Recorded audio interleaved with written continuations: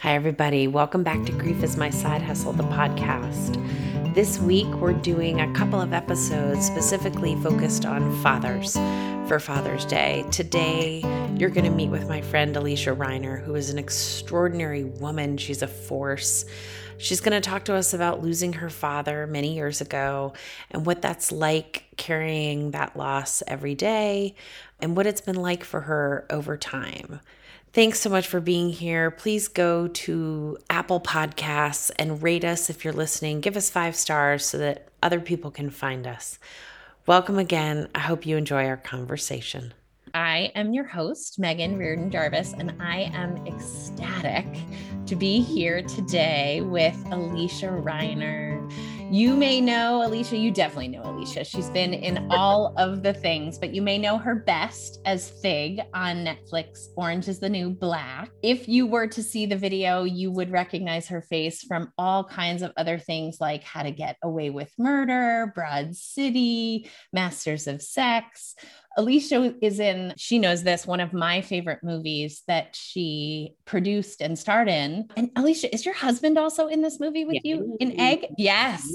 It's an all-star cast. It also has Christina Hendricks and Anna Camp. And it's just a really, I'm going to call it this, like, dark and beautiful movie. What you may not know about Alicia is she is also an advocate for all the things that we care about. If you follow her on Instagram, you will see that not a day goes by that she isn't fighting the feminist fight, the anti-racist fight. She's out there singing and putting her voice and her professional expertise and her passion. I think I saw you on the Peloton for Cycle for Survival. It's just every day, every day you are giving your energy to another thing. Thank you so much for being here.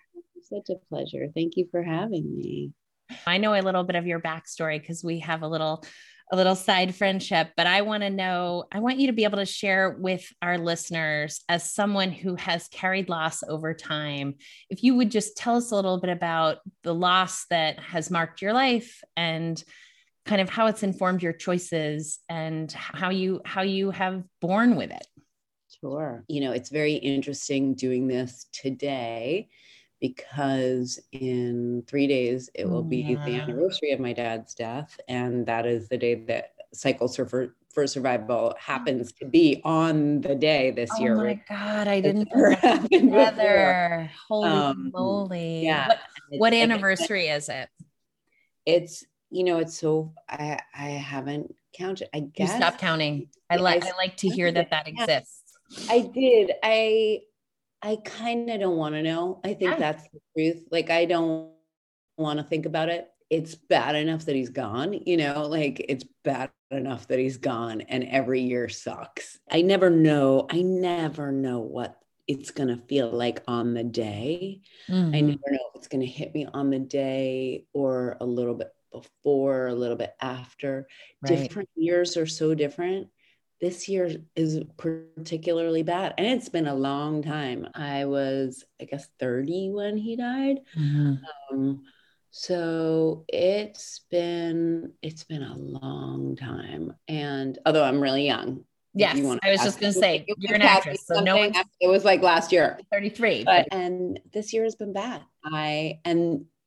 For me, what that looks like is it's not grief in the way you think it is. I think one of the biggest things I like to share about grief is it's not just the achy breaky, I miss you. Yeah. For me this year, it's my anxiety and sadness, just like untethered sadness and anxiety. And I have to say, I'm really joyful on a daily basis. Blessed, thank God, most days. And for the past month or so, which usually it's not such a big ramp up, for the past month or so, I've been waking up with this like slight darkness that reminds me of the early days of like when you wake up and you realize, oh my God, they're gone. And because it's been so many years, it doesn't feel like that. It's just,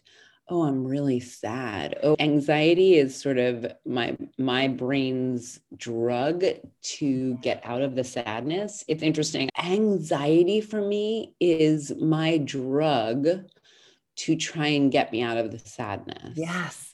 I work as an IFS therapist, a parts therapist, which will mean something to our listeners, but essentially the construct of it is that you have a bus of parts, and one of those parts is driving. That you generally have a primary bus driver. And it sounds like your joyful part would be the one that sort of drives the bus. Me too, which is partly why it was so hard when my mom died, because I wasn't even sure Joy was on the bus anymore. But it's interesting because the way that IFS therapists and the world of therapy look at that is that anxiety is almost like a smoke and mirrors driver, like a sleight of hand, like it's over here going, look over here, as this protective measure. It's actually a loving part that is trying to help you not have to tread towards that other thing that is infinitely more painful. And the tool of anxiety is so amazing because it will never stop. It is relentless. If you believe it, it says, oh my gosh, you need to balance your checkbook, and you balance your checkbook. The lies, and bless, I've had so many years of therapy. Thank you, God. And I mind my mind really well. Like I watch the voices. Yeah. And I'm like, oh, isn't that interesting? And that's what I mean. Like, this year, I'm like, oh, look at the anxiety. It's trying to pull me from the sadness. And I wake up and I'll be a little sad, and then it'll go, okay, here are the problems we have to solve. And it's the drug of problem solving. And it's like, I'm going to throw up a fake problem up. By the way, anxiety means the problem is fake.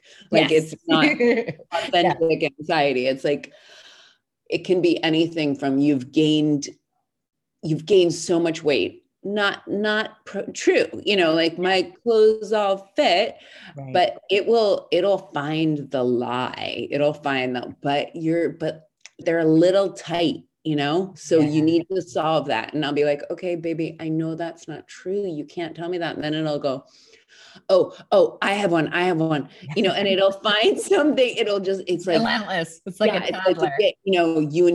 It'll find anything. It'll find anything to worry about, and then try and solve the problem. Yeah. And I love the fact that you're referencing that we sort of get to know these things in therapy, because that's sort of the gift I think that therapy gives us, is just not that we fix everything, but that we come to understand our systems better, so that when anxiety shows up, we know that it most likely it's the drug, it's doing the job of helping me not have to feel something. And it sounds like you're noticing the anxieties popping up. You know that you have an anniversary of your dad's death, and that we can thread that needle and say, they are likely connected. What do you do for yourself with the anxiety? Like, do you have tools that you use to help? I sure do. I have so many tools. I think recently I wake up with it.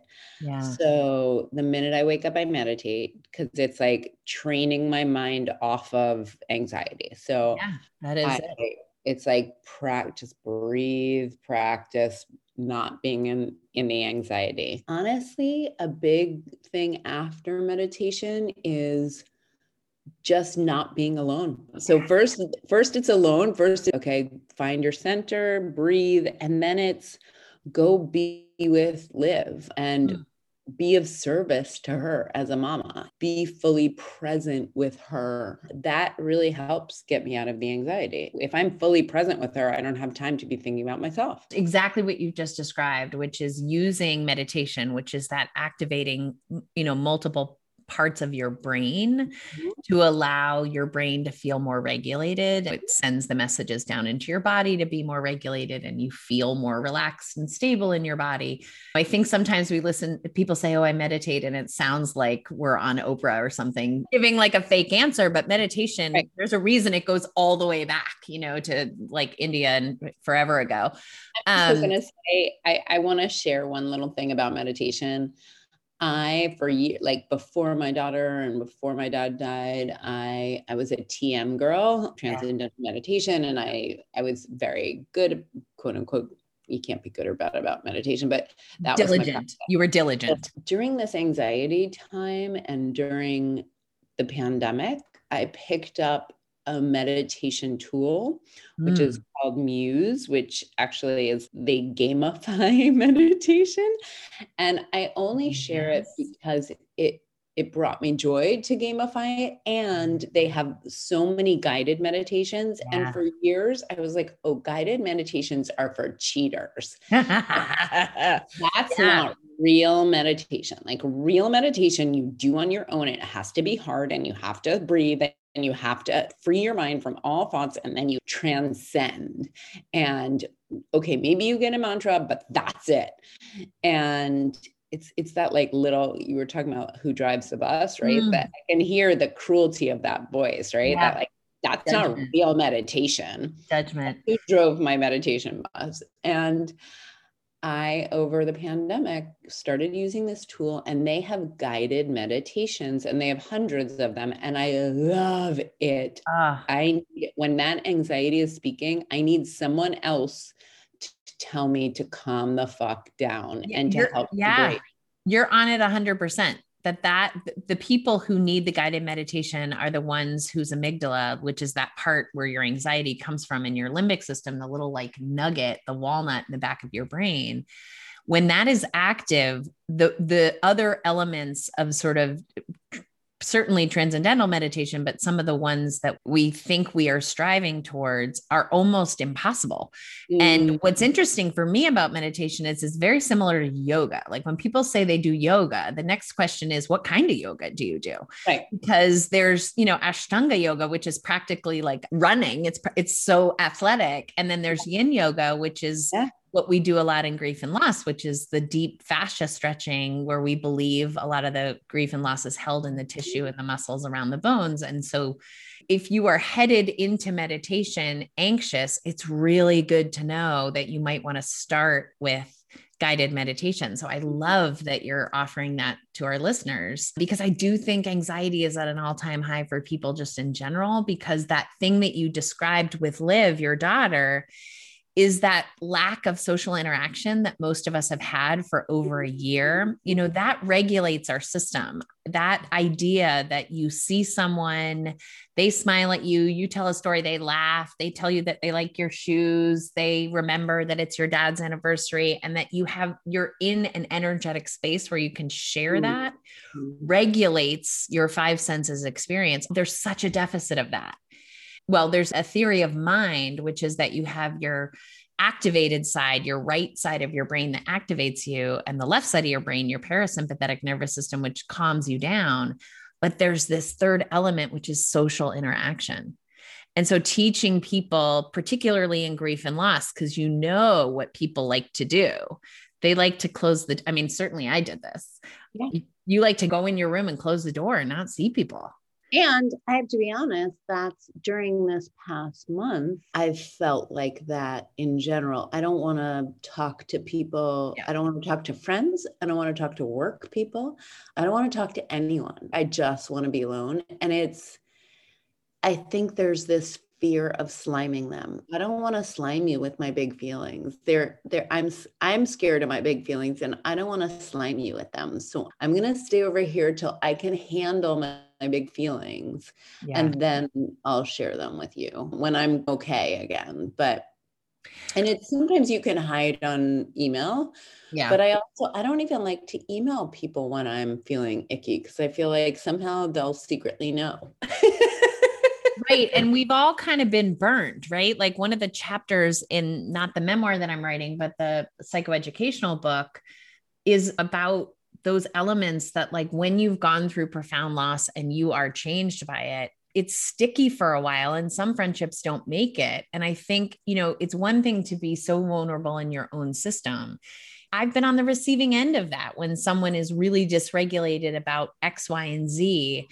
It can be overwhelming. And I think we do this odd dance around like defining friendship as someone who will always be there, when really what you're describing is I have to be careful about the boundaries. I don't want to go over someone's boundaries. And the problem is, because it's all invisible, depending on what your makeup is. Mine is a little codependent. So I like other people to be happy before I'm happy. Yep. If you don't know where the boundary line is, you can end up taking your sort of isolation aloneness into a place that doubles down on your own pain. Even as sort of a quote unquote expert in this field, it's really hard to find the right spot with it. Yeah. I think. Yeah. That makes so much sense. So you're describing it's been anxiety provoking, and you know that to sort of be a distraction. You referenced that felt a bit like the beginning, the early days.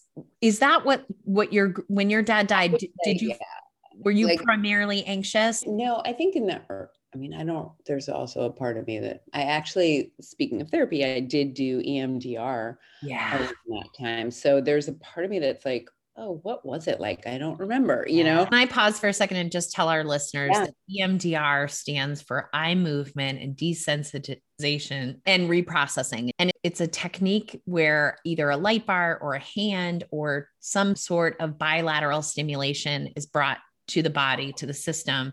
And it allows you to process your intense trauma memories across your body instead of like orange juice concentrate in one place. And it gives real relief. It was so critical to me getting some of the traumatic memories of my mom's death out of my system. And you don't lose your memories, you just don't have them at the same intensity. Does that sound like a good description to you? Perfect. Like that's exactly my truth. So I will say, so just to back up a little bit, my dad was 55, the picture of health. Story short, he had prostate cancer like 5 years before, but it was supposedly in full remission and fully recovered, and his PSA numbers were great. And what they now think is that one little cell mutated, spread under the radar, and spread all over. And by the time they found it, it was too late. He was the picture of health, and he had come to visit me in LA. I was doing a play.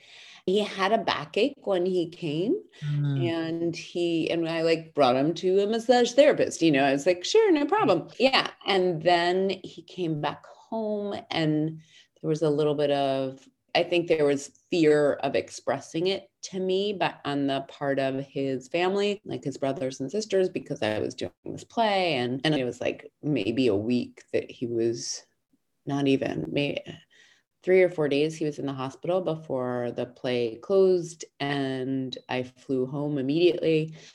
My memory was like 10 days, and I pretty much, God, that's so fast.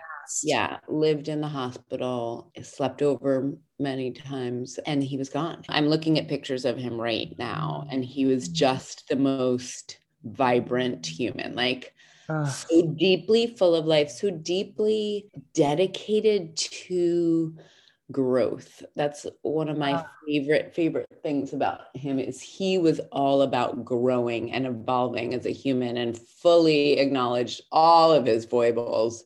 But he was like, I just want to keep growing. He was a management consultant. He started life as a therapist, and then went into management consulting, specifically corporate psychology and organizational psychology and team building, and was super successful at that. And then always really, a part of him wanted to be an actor and a producer. So I think I act and produce in his honor, specifically producing. Like, I always wanted to be an actor, but I think I produce in his honor. And such a gorgeous legacy.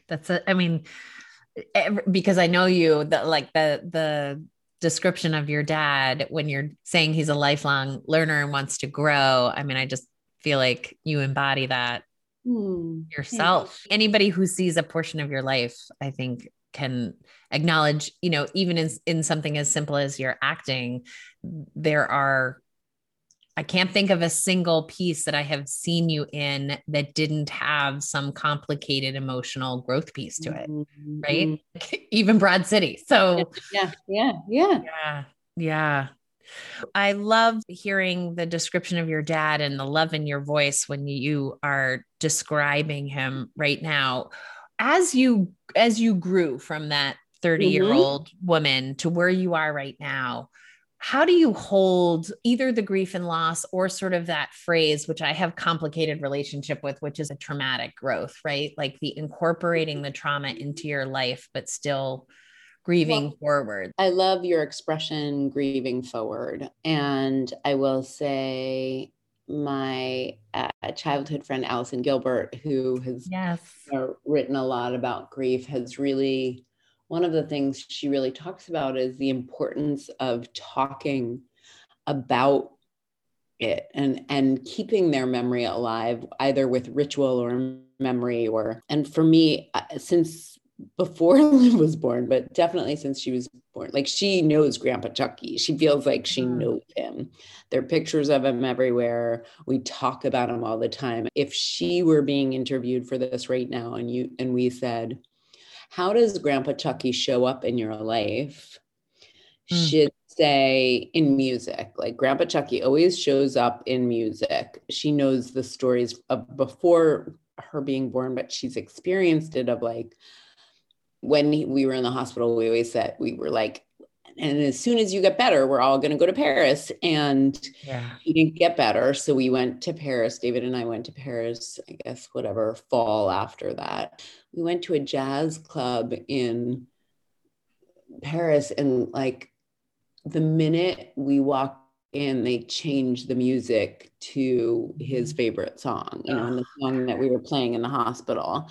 And for the whole first year, it would like walk into a Starbucks or walk into a club. Everywhere we went, every restaurant, the music would change from like hard rock or folk or whatever to, it was always Frank Sinatra, Tony Bennett, Diana Krall, always. Like that was just, it just happened all the time and everywhere. He's definitely very much in our world. And for years, wished I could dream about him for years. And now I feel like I almost can, and I feel, interestingly enough, like I can access him more than I ever can. So that's the great news of long-term grief. Personally, like, just from me to you, I am so grateful because that's a question I ask everyone. I had one dream about my dad after he died, and it was a goodbye dream, and I write about it in the memoir. I had one dream that I can't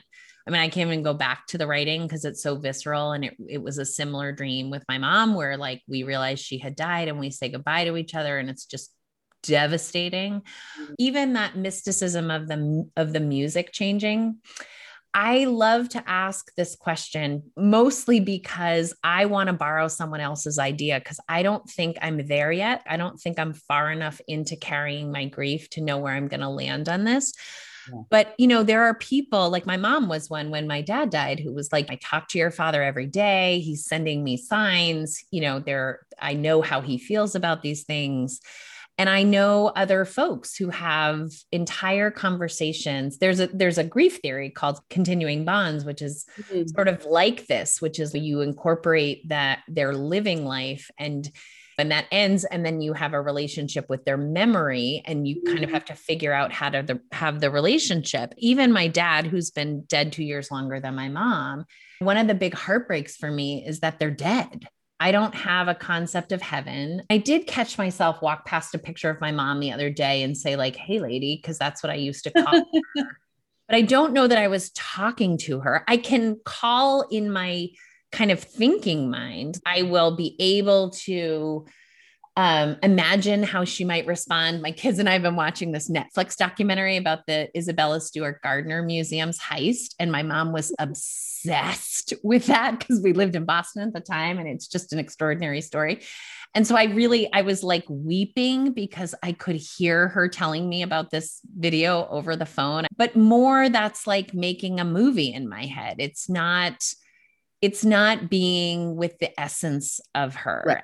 And we're in the process of selling my parents' house. It won't be ours very soon. And part of the new grief that I carry with that, which is really tough, has nothing to do with the house. It has to do with that's where she is in my mind. Yeah. I have her in her chaise lounge, which by the way, I threw away when I was there. So it's not as though I really, believe these things are happening. But I'm curious about that for you. Is your dad an active presence in your mind? Was he ever? Or do you think about him more sort of symbolically in the energy of the memories when Diana Krall comes on or Frank Sinatra? I remember the fresh grief of the stuff and the place. And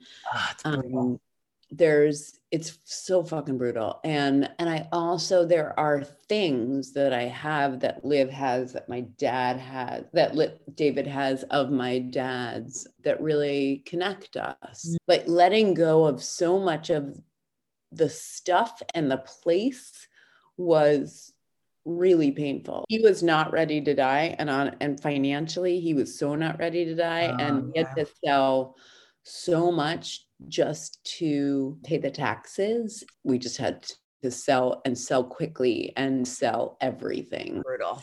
So there was no estate planning because he wasn't planning. He was so young. Yeah.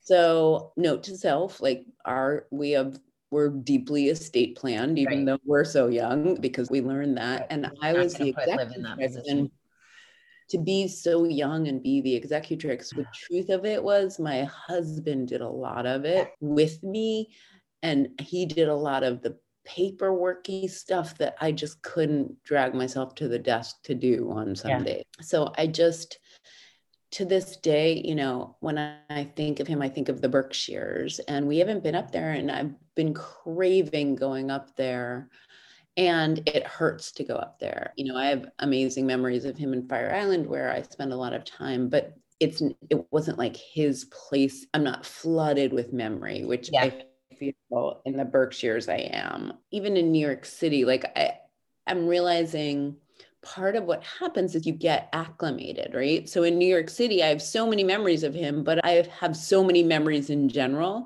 of become acclimated. Same with Fire Island. The Berkshires has stayed almost pristine since he died. I've only been there a couple times since he died. So it's so full of only memory, if it, it's I get it. It's not diluted in any way. It's exactly. And in reference to connecting with him, I will say it's funny. So yesterday I woke up at like 5:30, couldn't sleep. The anxiety was strong. Did a little bit of meditation, and then went downstairs and started picking up my tools. So I have lots of tools. One of them is listening to podcasts that bring me joy, that inspire me. One is writing, and I did something I don't think I've ever done before. And this is so funny that I did it yesterday, but this is where I'm at right now with his anniversary on Saturday. I wrote in my journal, and I do this sort of with God or higher whatever sometimes. I wrote, Daddy, what do you want to tell me today? And I don't think I've ever done that before. And it was so his voice. He said, "You're doing great, Buppy." He used to always call me everybody.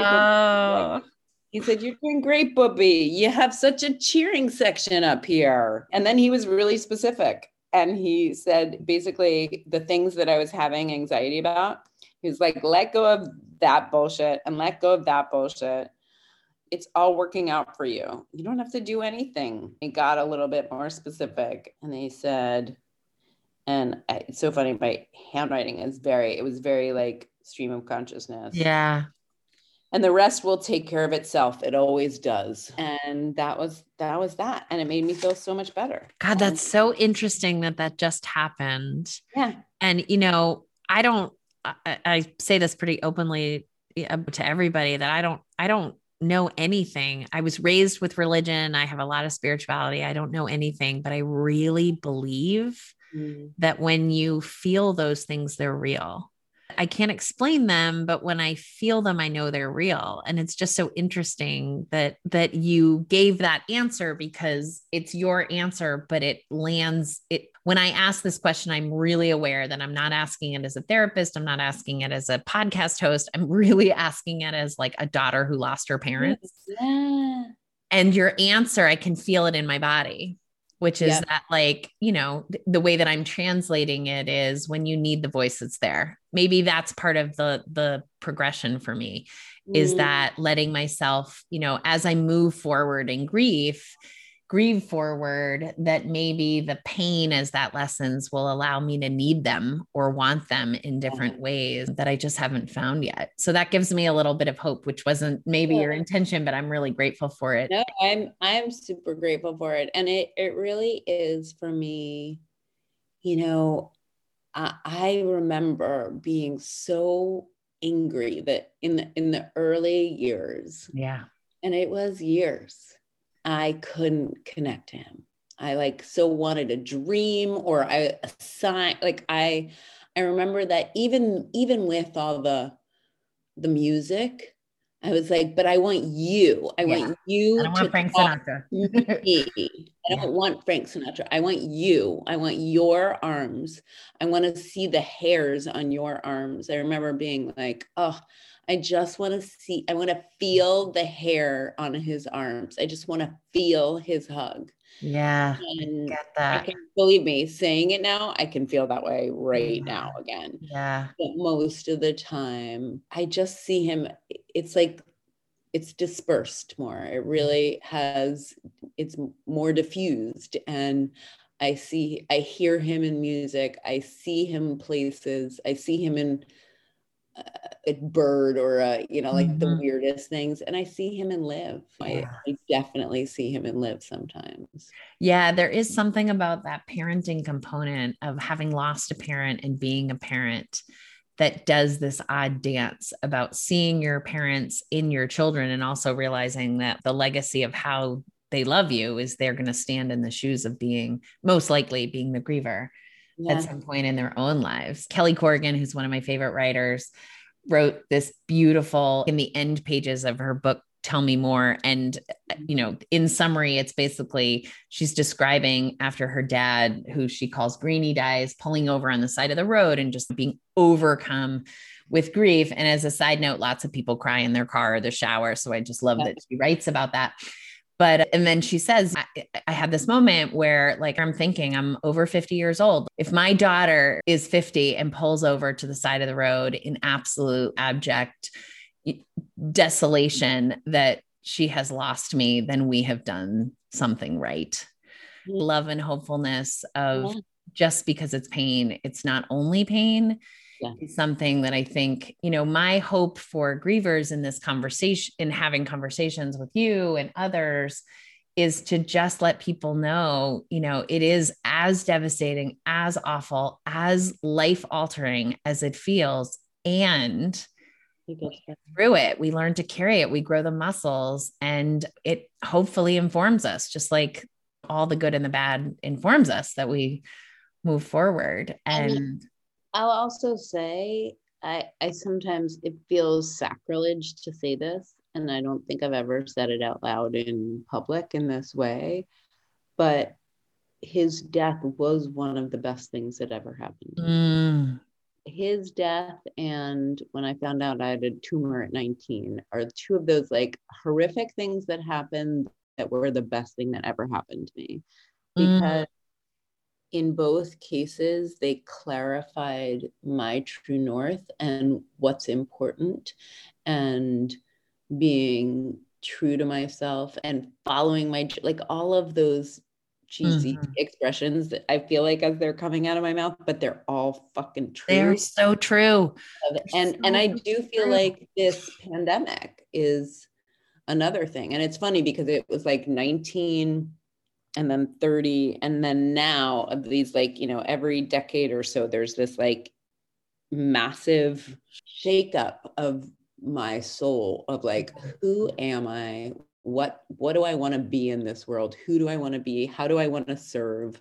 For me in this moment, it's been very, oh, wow, I like me. There's been a little bit of like, oh, okay, we're not so far from true north. It's not like, oh, time for a big change. It's like, oh, we're okay. Well, I love what you just said. I mean, I And again, I don't know how it lands with the rest of the world, but I feel like those of us that speak, the native Portuguese of grief understand that like it is the best thing that ever happened to you. Because what I said to my husband, I still say it to him, is my parents' death is like the realest thing that's ever happened to me in my life. Meaning, like, I am so zeroed in on the things that actually matter to me, and like white noise of the bullshit stuff that can be distracting, it has zero power. And so, there's some aftershocks with that, which is some relationships and friendships, or cocktail parties, things that I would have been like, yeah, I can rally for that. I can't rally because I think I broke that bone or something like. Yeah. And so it's this real thing. For you, it stays broken. I can't imagine that it's not going to. The interesting thing, I think I told you that we went across the country, ostensibly the sort of shadow story is like, oh, the kids are going to be out of school. Let's do something for the family. But in my real truth, like that was me continuing to grieve. I could not sit still. I just couldn't. Like I was still in what I would say early grief and being distracted by the national parks and the vastness of the planet. Yeah. Particularly also with like reflecting on the election and what politics felt like at that time. I needed to be in the Badlands. Like I needed to see the Grand Canyon. I needed to be small in the bigness of the world. And that has not gone away. And don't know that that's going to go away. So I have as much anxiety as everybody else about what it's going to be like when we go out there back into the world. But I feel like my compass is landed on true north. And I don't know, kind of like learning that you're allergic to onions or something. Like I just sort of feel like I'm going to be able to smell it before gets too close. I mean, I hope, but that has been what has felt like. Yeah. I have had very concrete, like no's that I would have waffled over in the past. Are you going to wait and see how the anniversary shows up for you in the morning? Do you have plans? I'm going to be getting on a bike and right. Cause you have Cycle for Survival. Biking for him and biking. I've lost some people to cancer this year as well. And then biking for my friends. I have some amazing friends who are thriving with cancer right now. And what an extraordinary event to be doing in such a weird way. I've done Cycle for Survival in the past, and I think of it as this giant circus at the equinox that's near me.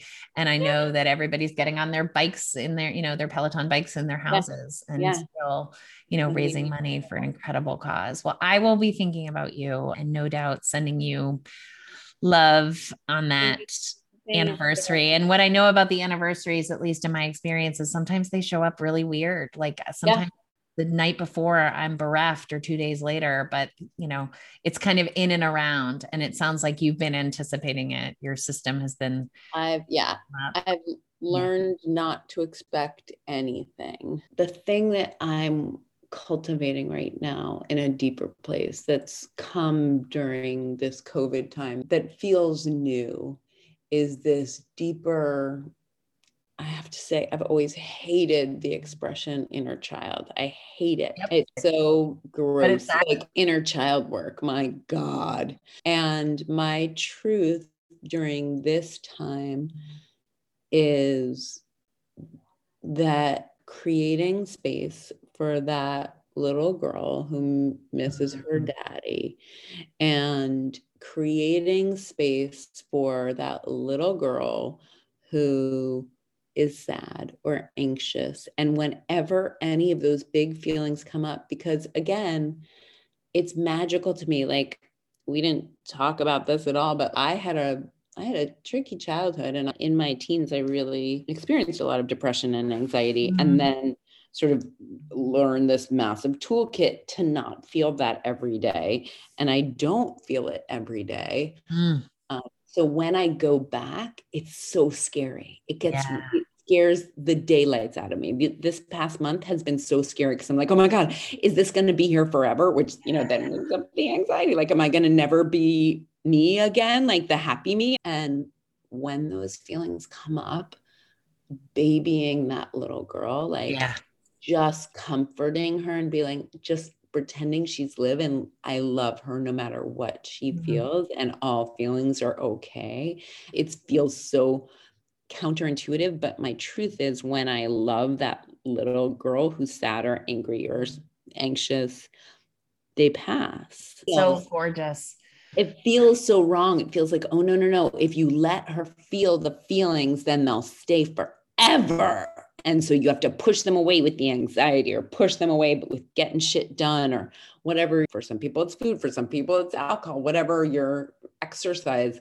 Like for me, there's always a double-edged sword on any activity of, am I doing it to not feel, or am I doing it to lovingly lift my mood? Like that's that interesting thing. And usually I have to start with the acceptance of like, okay, baby, I hear that you're having big feelings. It's okay that you're having big feelings. I'm not going to try and make you not feel your feelings.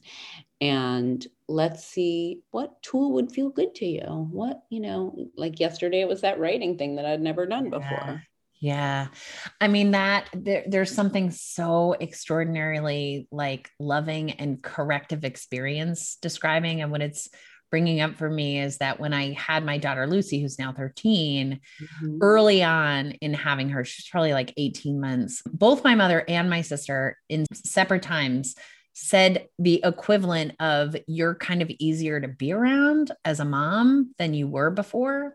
And I really think that having an actual child in front of me helped me envision, like in my office, I have a picture of myself at 4 so that I can just like picture my inner child. And when I'm doing inner child work with clients, but having an actual child in front of me and understanding that like, they need to have all the big feelings. They're going to have them, whether I stop them or not. That really the best thing that I can do is sit with them so that they feel, as we talked about, just like the regulation of someone else's energy. That I thought I was doing it for them, but I have much more trust in my own system. I trust my grown-up to show up for my kid, and for my kid to tell the truth to the grown-up. Yeah. Since I've kind of felt what it's like to be the caretaker of a child. So it's just a beautiful description of. And it's funny. I like, this feels so deeply crazy, vulnerable to say this, like to you, and then this group of humans who will be listening. But the thing that came up to me as you were just speaking is, because I think I did sort of, as you were speaking, I was like, okay, so what does your inner child have to say right now? Like, you're not letting me feel. You're not letting me feel. Like, you're not doing it. Like, I just got chills all over my body. I just got all kinds of. You're talking about this with these people, but you're not actually doing it. Like, let me feel my feelings, please. Let me just feel my feelings. It'll pass, but you gotta let me feel my feelings, please. So there's my lesson for the day. Clearly. Oh my God. I really do have chills all over my body. And actually, specifically, it's like, stop judging my feelings. That's really what it is. Stop judging my feelings. I want to loop back with you, off air to learn where that takes you. It was bouncy for my husband and I when my dad died. I was doing a really good job of showing up for my kids, but I needed him to show up differently. And thankfully he learned how to show up in a different way, because I really needed it when my mom died. But the sentence I just needed him to say to me is there anything I need to know about your feelings today? Because it invited me to writing that down right now. Right? Like, what do I use it with the kids? Like, hey guys, anything I need to know about feelings today? Just like stopping, taking a breath in the moment and asking. Even my daughter sometimes, more her than the guys, because they're littler, but my littlest guy will do this too. He'll say, well, I know I'm having these feelings, but I don't know why. And it's, that's enough. Maybe they'll tell you, maybe they'll pass. I love that so much. And a lot of times it's interesting. With my husband, will like preempt that. I'll be like, so I'm going to take my emotional temperature right now. Right. So you know what you're dealing with. Like I'll sort of solve my problem for me so that I don't have unrealistic expectation of him. but that's kind of awesome to teach him that. Yeah, I do a lot of the, the meditation and the taking my own temperature. I think it's that social bearing witness. Oh, I need someone else to bear witness and invite me to yeah. a place that I'm a lot of talk, I'm a trauma therapist, I'm an expert, I'm a lot of talk. Like I do not walk this walk all the time, partly because it's hard and I have life. Yep. And, so that is another thing that I would just say about the loss of my parents, that it was really hard with my husband because he had a lot of his own feelings about my dad dying. When my dad died, he really liked my dad. He probably liked my dad more than I loved my dad. I think my husband liked him more, and he was not able to be present because there was a lot of work going on for him, or he chose not to. It's hard to know exactly how that shook out. And it was the absolute opposite. He was the one who found my mom when she died. And so even in that, there's sort of a corrective experience, but I don't want to be alone in it. I don't want to do it myself. I want him to ask me to slow me down and to encourage me. That's going on a sticky note. Is there anything? There you go, girl. That's our gift for today. I love it. Good. I cannot tell you, this conversation was so rich. I feel like I just went to therapy. So thank you so much. There's so much that you gave our listeners. This was really generous of you. It was I just adore you. This was just a beautiful conversation. Thanks again for being here for this really special episode with Alicia Reiner. Please go to the show notes if you want to learn more about her. Please go and rate us on Apple Podcasts.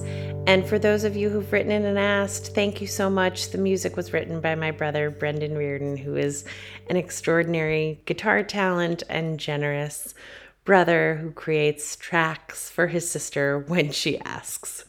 Take care, everybody.